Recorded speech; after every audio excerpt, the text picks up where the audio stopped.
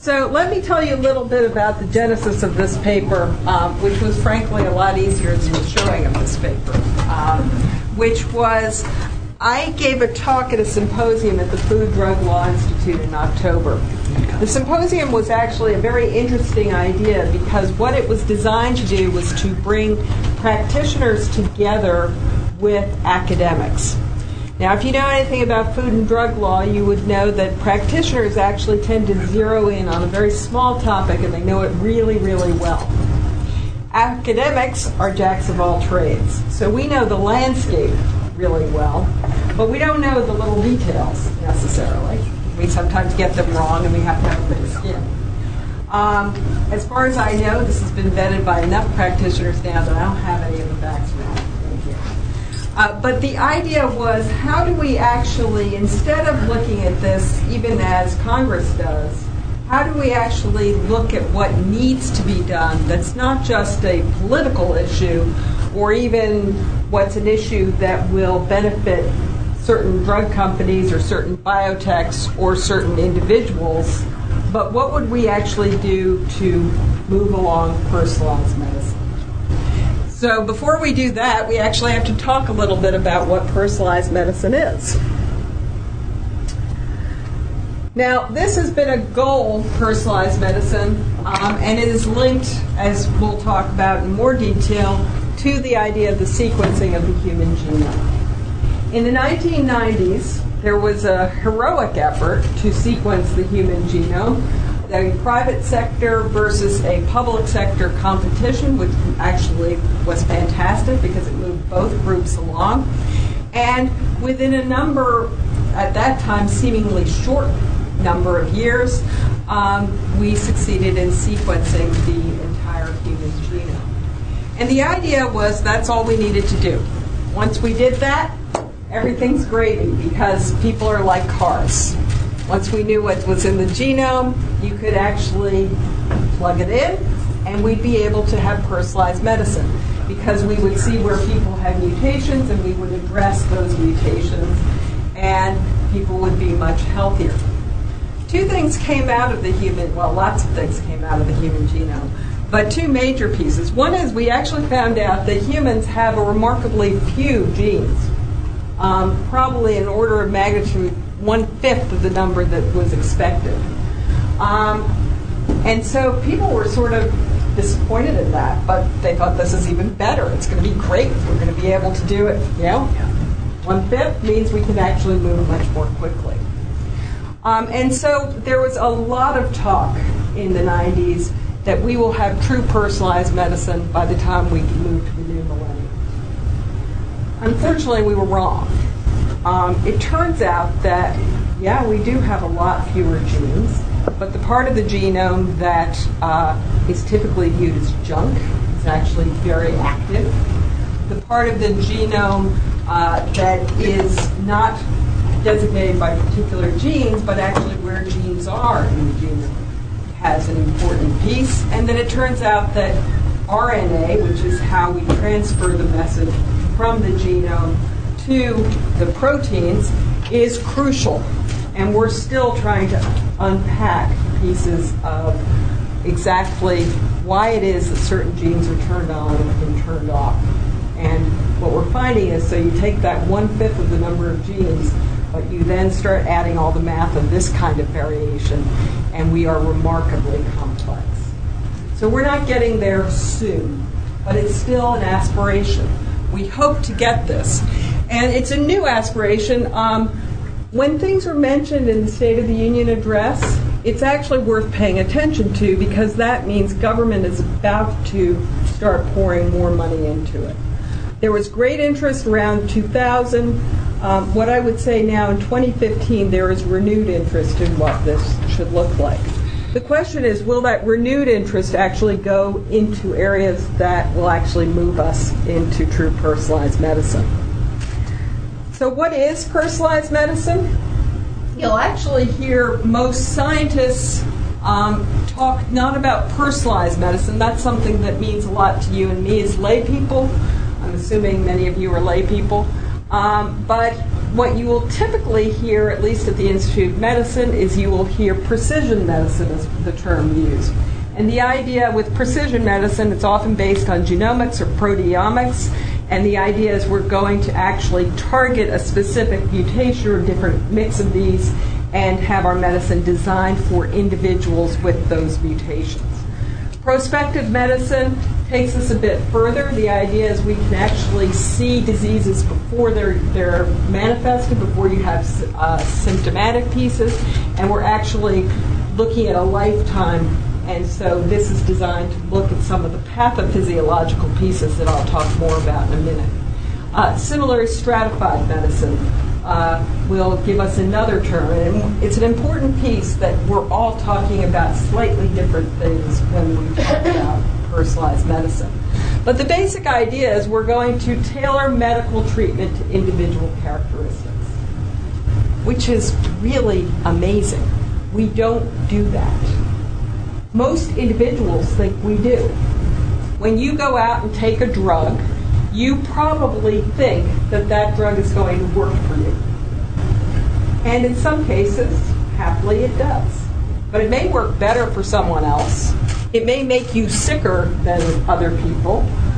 It may not work at all. And we can go on a continuum of, for example, a lot of painkillers probably have about 90% effectiveness across the whole population.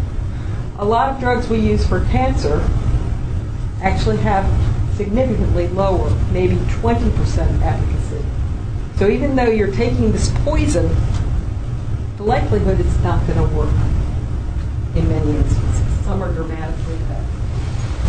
So what we're trying to get is beyond that. What we're looking for with personalized medicine is the treatment is going to be maximally effective and maximally safe for you, not for an average you. We'll take that apart in a minute. These are, I hope, what we will view as quaint in 20 years from now, but they are dramatic if you are in the subset of people that need and have used these drugs. Herceptin changed the world of breast cancer in 1994. We actually believed, we didn't know why many people did not respond to breast cancer drugs.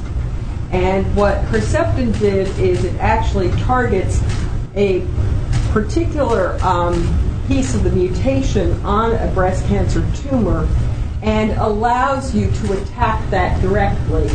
And all of a sudden, people who had very aggressive breast cancers started to survive. And we are in the process now of largely fine-tuning that process. And I myself have felt this. I have a sister-in-law with a Herceptin positive tumor. 20 years ago, she would be dead. She's now ostensibly cured, although it's too early to use that word. So it's dramatic. Similarly, we can see, for example, that certain people with certain colon cancers shouldn't get therapies because they have a specific KRAS mutation that actually shows us there's no reason to poison these people with this drug because it's not going to work. And we're getting a little better and better at this process.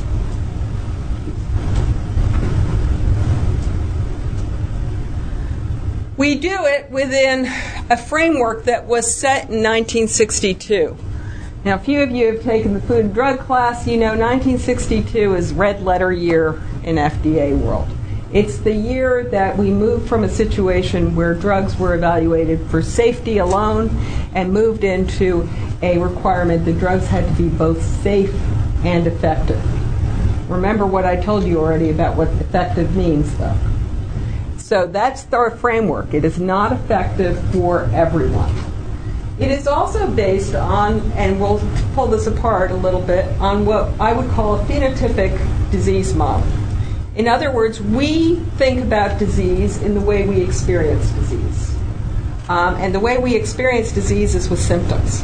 That's how when you think, I have breast cancer, you think about tumors that are forming in a breast. And that's how all of medicine is structured. And in fact, until recently, most medicine focused on acute symptoms of disease. It's only now we're starting to understand the physiological process that lead us into disease or lead us into health. And those may not manifest in a way that we can see for some time. Another piece is if you are a drug pharmaceutical company, you're ideal because they will tell you, and depending on how you figure this, they're not off, that it costs about $10 billion to bring a drug to market. If it costs you many billions of dollars to bring a drug to market, you would like it to be taken by as many people as possible. And that's why the focus, until recently, has been on creating blockbusters, $1 billion in sales. What we're looking for is large populations.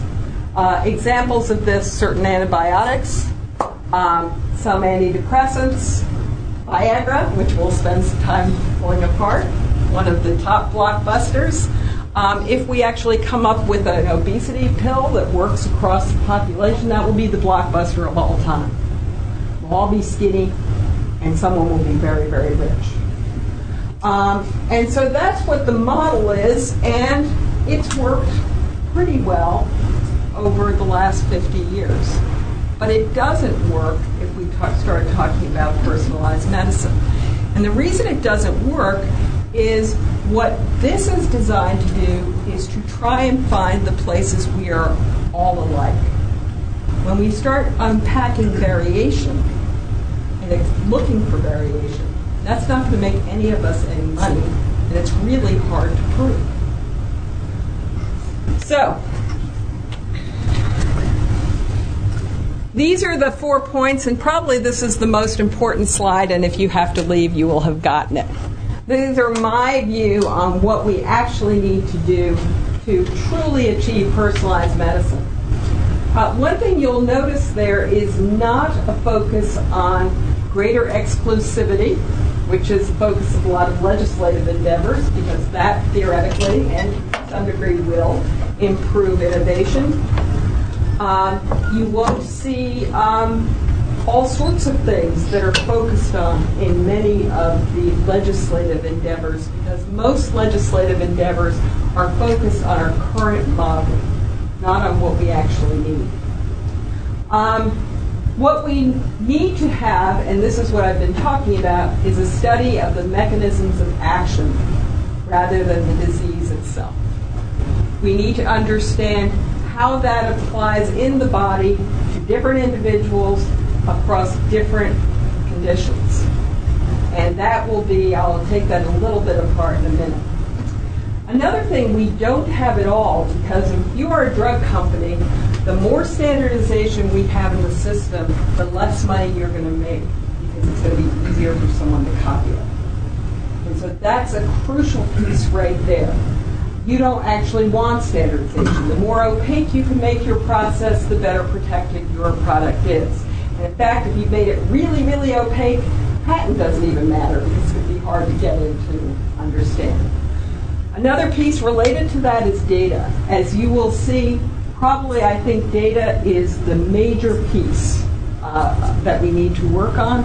It is also going to be extremely difficult, because by making data available, you will likely, at least in certain contexts, limit innovation because the motivation will be lacking. You won't be able to protect the product you've got. And then finally, nimble clinical trials that are ongoing. Our current process, actually, it may take 10 years to bring a drug to market. A lot of the hard work and the most expensive piece of that work is in the clinical trial phase. Typically, you design a clinical trial to get what FDA wants to show that this drug works in this population. Clinical trials end when you get that. They do not keep going. They certainly don't go in a situation where multiple companies' drugs are playing at the same time, except for a few marketing studies, which are designed to produce an endpoint that shows one drug is better than the other, usually the one that's done. Omar. Yeah, so more to that clinical trials. Pharmaceutical companies take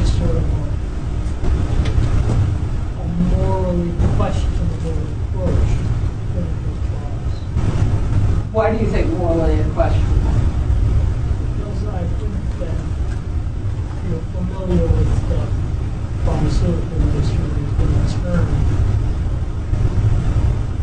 term biocolonialism, right, where clinical trials are taken on populations that are remote and uninformed and are susceptible to morally questionable things. So there's an argument, and it's true, that a lot of clinical trials now are done overseas because you have drug-naive populations and because you actually can get people to participate. Reality is if we're going to have personalized medicine, we have to move these clinical trials home because you can't actually deal with the individual variation unless you're dealing with the subpopulation where it lives. As we will talk about, environmental factors play a huge role. And so we will move into that piece. So let's take some of this apart. I'm not the first, sadly, to think of some of these issues. The Institute of Medicine had what I found very important committee report looking at this new taxonomy of disease, and that we shouldn't look at just phenotype, that we need to move to pathophysiological processes. And it points out that many drugs that people think are for one thing could be very effective for other things. And these are actually the more well-known here. You have a drug that's been approved for a small number of solid tumors. It's actually, because of its mechanism of action, probably effective for many, especially gastric tumors. The generic for Viagra actually works not just for erectile dysfunction, but it's been approved for pulmonary hypertension. And it's because the way it works is it actually has dilation of certain vessels. Not all vessels, we're all spread out.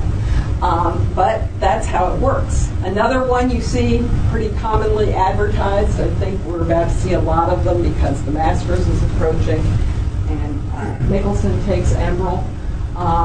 But for rheumatoid arthritis is what it's approved for. It turns out because the mechanism of action is anti-inflammatory, it may be a dramatic new drug for asthma. And that would actually be more important, bigger population than rheumatoid arthritis. But unless we actually know the various details of how it works, we won't actually get there.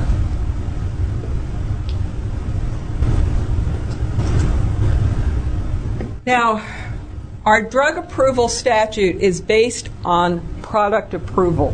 And this is where the scientists start getting squirrely and they look at me and say, this is crazy.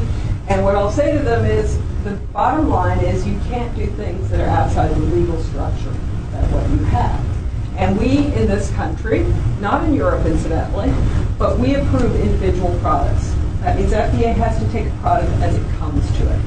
It also means FDA has limited authority to monkey around with the process. And this actually has broad implications in many areas. As I've mentioned, it also may take 10 or more years to achieve. You have to, as we've discussed, prove that your drug is safe and effective for a specific indication, and that's going to be based on the average user. This was intentional in 1962. The legislators could actually anticipate that maybe we should be actually looking at individuals. But it was also pragmatic. Never mind we hadn't actually sequenced the human genome, we couldn't even imagine how to do it. We barely discovered genomics. The other piece is this was a time where doing such a thing, regulating such a thing, would have crossed over into the purview of the physician. And again, at the time, it made sense. Medicine in 1962 was as much of an art as a science. And what you would have is the physician's individual experience might be a better indicator than some of the little teeny bits of science that we had in 1962.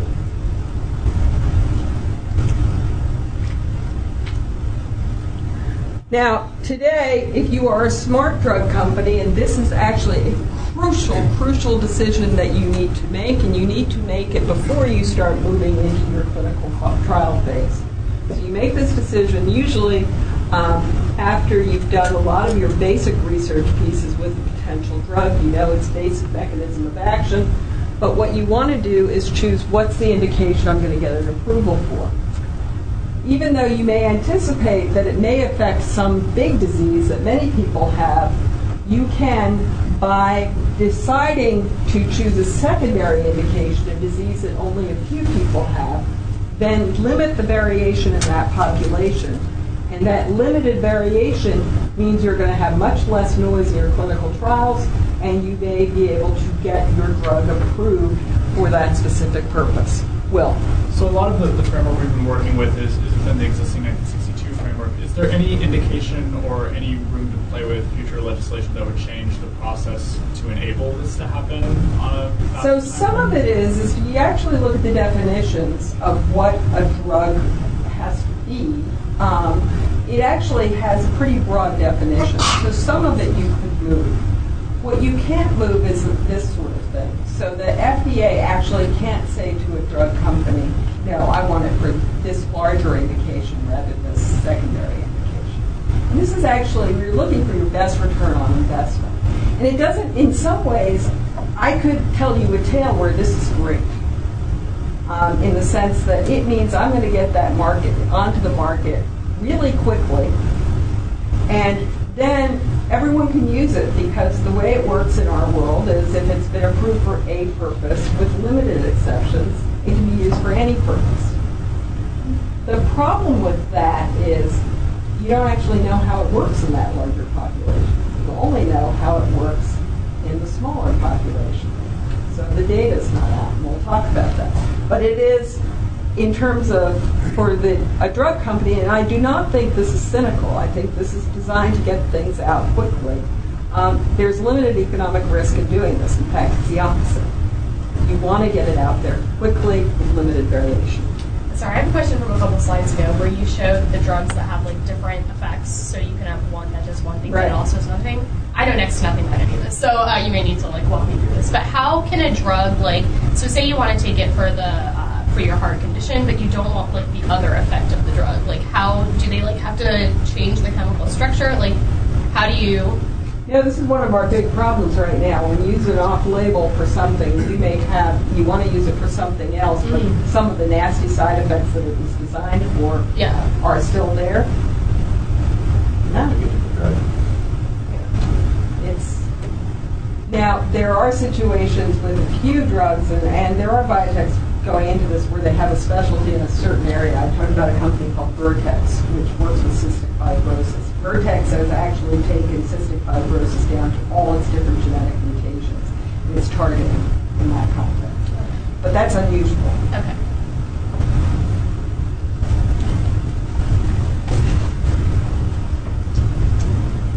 So the people on the vanguard of personalized medicine are physicians. They can use drugs off-label, as I said, with very few exceptions. And that's a good thing, actually. It means there are many, many situations where we are able to treat people for conditions for which there's not an approved drug. But this is becoming hard to do, and it's becoming a real problem. It's a double-edged sword. It's got that positive piece, but what we have is physicians essentially on hunches making decisions. Now, there was a statute amendment to the Food, Drug, and Cosmetic Act in 2007. Those of us in the business, and I actually can't tell you what it actually stands for, we call it FDAA. It is the statute for law professors that is a gift that keeps giving. You can write an article every week on FDAA. There are lots of pieces within it. Now, FDAA was dramatic in many ways. One of them was it started requiring some sorts of transparency. It meant that and some of this is extended, but if you are a drug company, you get your drug approved, you have to post your clinical trial data, or at least your final clinical trial data. So that means it is available for someone to study. Now, there are a couple problems. Remember, I told you, if you are smart about this, you're making your clinical trial data fairly opaque because you're trying to protect your product. So that's going on. The other problem is it's assuming that a physician, and if you actually, any of you have been in physicians' offices right now and watched an average clinician try and treat patients, they don't exactly have a zillion hours to go out and study the full details of the mechanism of action of the drug. What they will depend on is typically their practice group. So the American College of Cardiology or something like that will have some individuals who are looking at these, and you'll see some reports on them. But that's, again, population-based. It's not based on this individual in front of the patient. So it's very difficult for physicians to pull this apart. They are not the solution anymore. Physicians cannot possibly know all that they would need to know, even in a tiny subpopulation in many instances.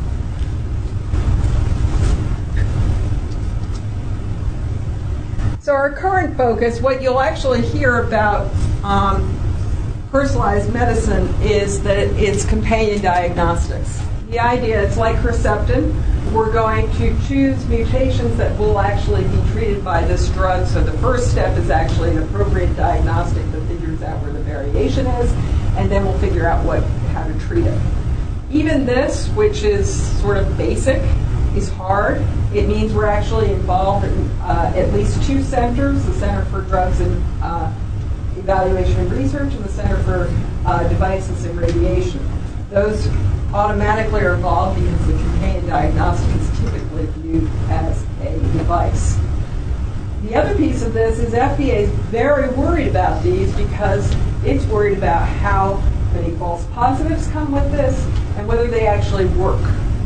And so it is now requiring, in an area where some people say there should be no regulation at all, it is requiring the toughest kind of regulation for these diagnostics. And all of them so far that have been approved have come through in this pattern. So that's slowing things down. So this is the stuff we know how to do, and it's already pretty slow. Another way we're looking is the orphan drug pathway. The orphan drug pathway is designed for rare diseases. Remember I told you that blockbuster model. I'm going to make more money if it's something that everyone has. So we recognized this and we thought, well, we need an orphan drug pathway that is designed to actually focus on rare diseases. And what's more rare than an individual, right? Ideally, the orphan drug pathway should get us there. The only problem is it doesn't. First of all, it's working for many rare diseases. There have been big benefits. Because it gives extended exclusivity, people are willing to go into that area. It also has a shortened pathway, and you can actually bring drugs into the market with much less cost. But some of the bad things are, remember that secondary indication.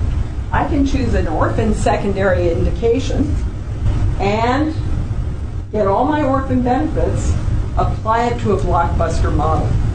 And there are actually a whole slew may be overstated, a number of drugs now that were approved on orphan status and have achieved blockbuster status. Now, the problem also is to get my orphan drug for a rare disease, I'm still using the same pattern of clinical trials that I used before. I'm again trying to limit variation, not embrace variation. And so it's not, it may be helping me with rare diseases, but it is not getting us towards personalized medicine.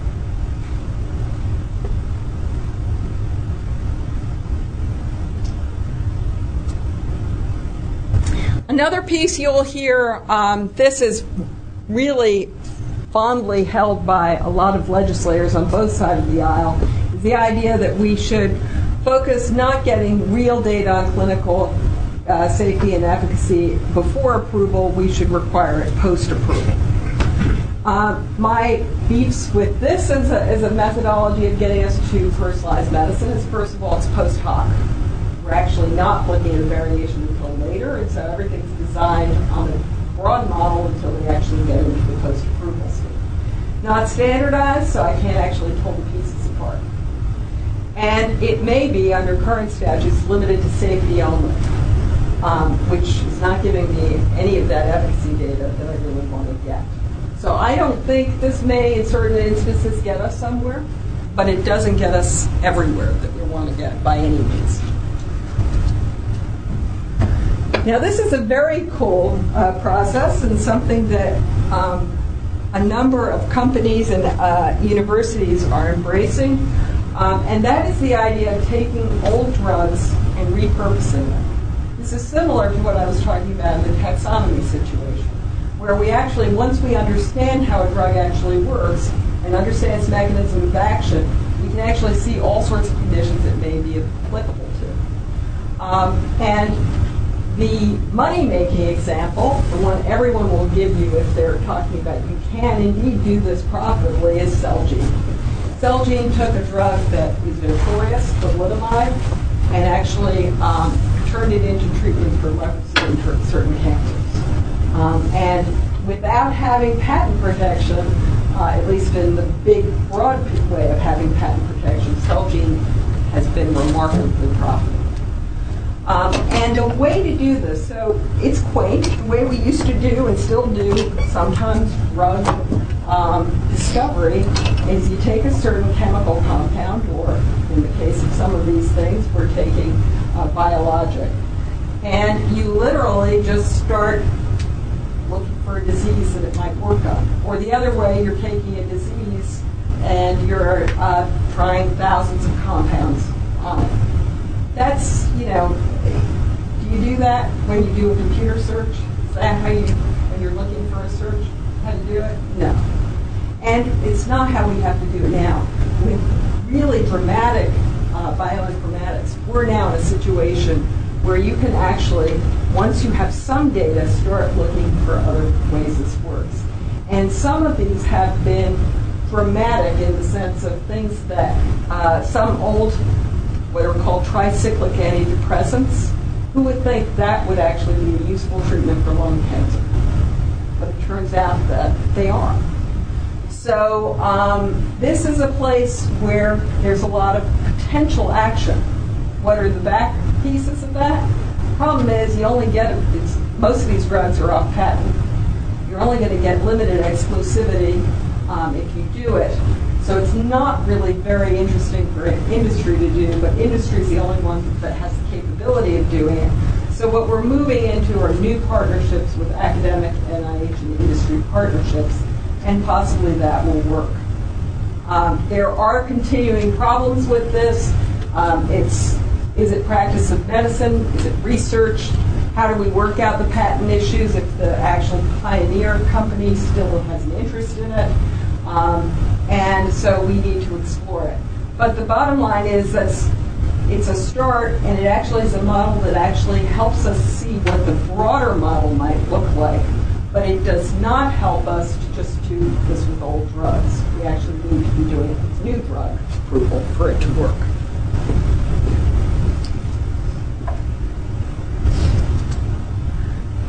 Now, remember I told you clinical trials, you're designed to prove that indication is safe and effective, and you stop there. Typically with one or two drugs, and that's all we're doing. We don't want to have the complexity. We now have in the breast cancer area, breast cancer has more money than almost any area, and so it's often an innovator in this, in terms of moving us forward. We have something called adaptive clinical trials. These are personalized medicine. They are using multiple drugs. When one patient fails on a certain drug, they're moved to a different therapy, and so on. The way to make this work is to have so many people in your study that your numbers have statistical significance. But for most diseases, that would be impossible to do. We're having trouble enrolling people in basic current trials. To do this, you really need sophisticated researchers, a very active disease group, and essentially the stars that align. So this is the future, I think. This is, I think, the way we will have medicine in the future, if we really want to move to personalized medicine, is every single interaction with medicine is is actually part of the research study. But we can only do that if we set up certain standards to do it with.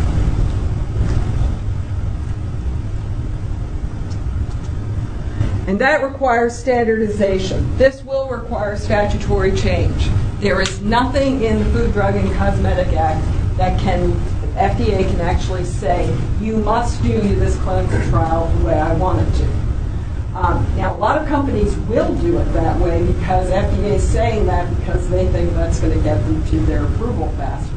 But if FDA is saying it because we want to make this data so everyone else can use it, why would you do it that way? I wouldn't. Not if I've got my money on the line, right? So this will be the trick of how to do it. How do we standardize clinical trials so they can be used broadly and maintain innovation? And how do we actually standardize something and realize that science in 2015 is probably, also point the way we're going to move that. So our standardization may not be focusing on the right things. So we've got to have not just standardization, but evolving standardization so that that will be able to develop.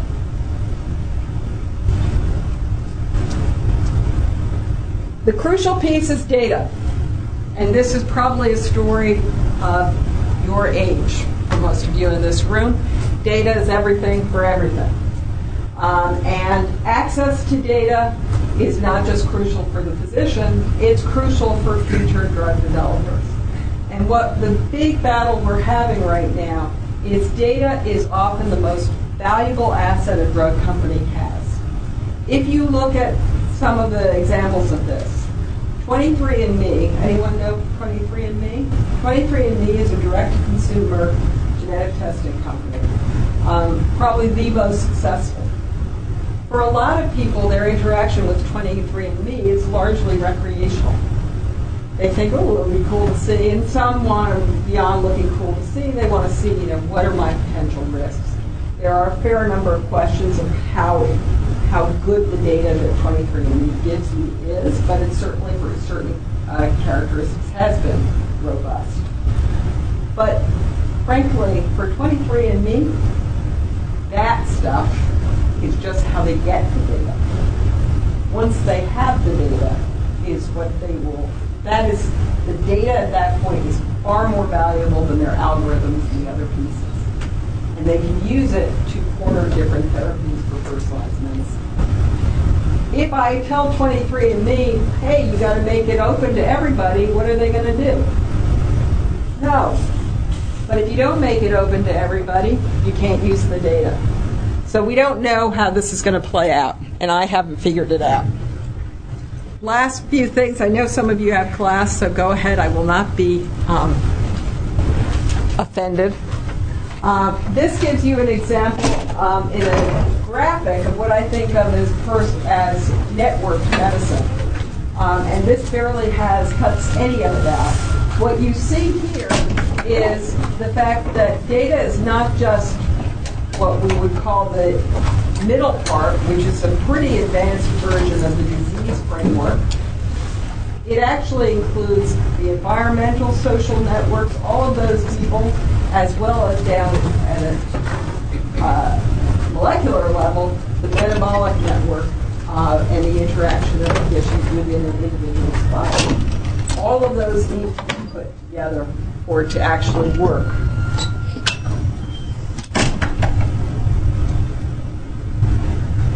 It comes from many, many, many sources, and not all of these are HIPAA protected. In fact, the quaint part is your electronic health record, but if I'm doing clinical trial data, I need to mix that with electronic health records. If I could put all of this into a giant supercomputer, I would have remarkable information about how drugs work in terms of safety and efficacy. FDA will play an important role in this, but it will be a secondary role. FDA's got to figure out exactly how it's going to deal with confidential proprietary information, how to use it. One example I give here is the Rare Disease Repurposing Database, which FDA has actually taken the database it has that is not confidential and made it so it can be used for current drugs in a repurposed model. But imagine if FDA could do that with all the confidential data it has, which is the vast majority of the data it has. And then last slide, this is part of a larger conversation. It's how we use data in the world, never mind just the United States, in the future. To be really useful, this data has to be identifiable. To be identifiable is going to be very hard if we don't have robust ways of protecting people. But there are discussions of whether we should look at this type of data as a public utility, where everyone puts in, everyone gets out, and you would have, the law will play a very, very prominent role, because the only way you can do it is if people are not harmed by doing so. And that's my way of looking at the future of personalized medicine in an ideal world, but it's really what we're going to have to do.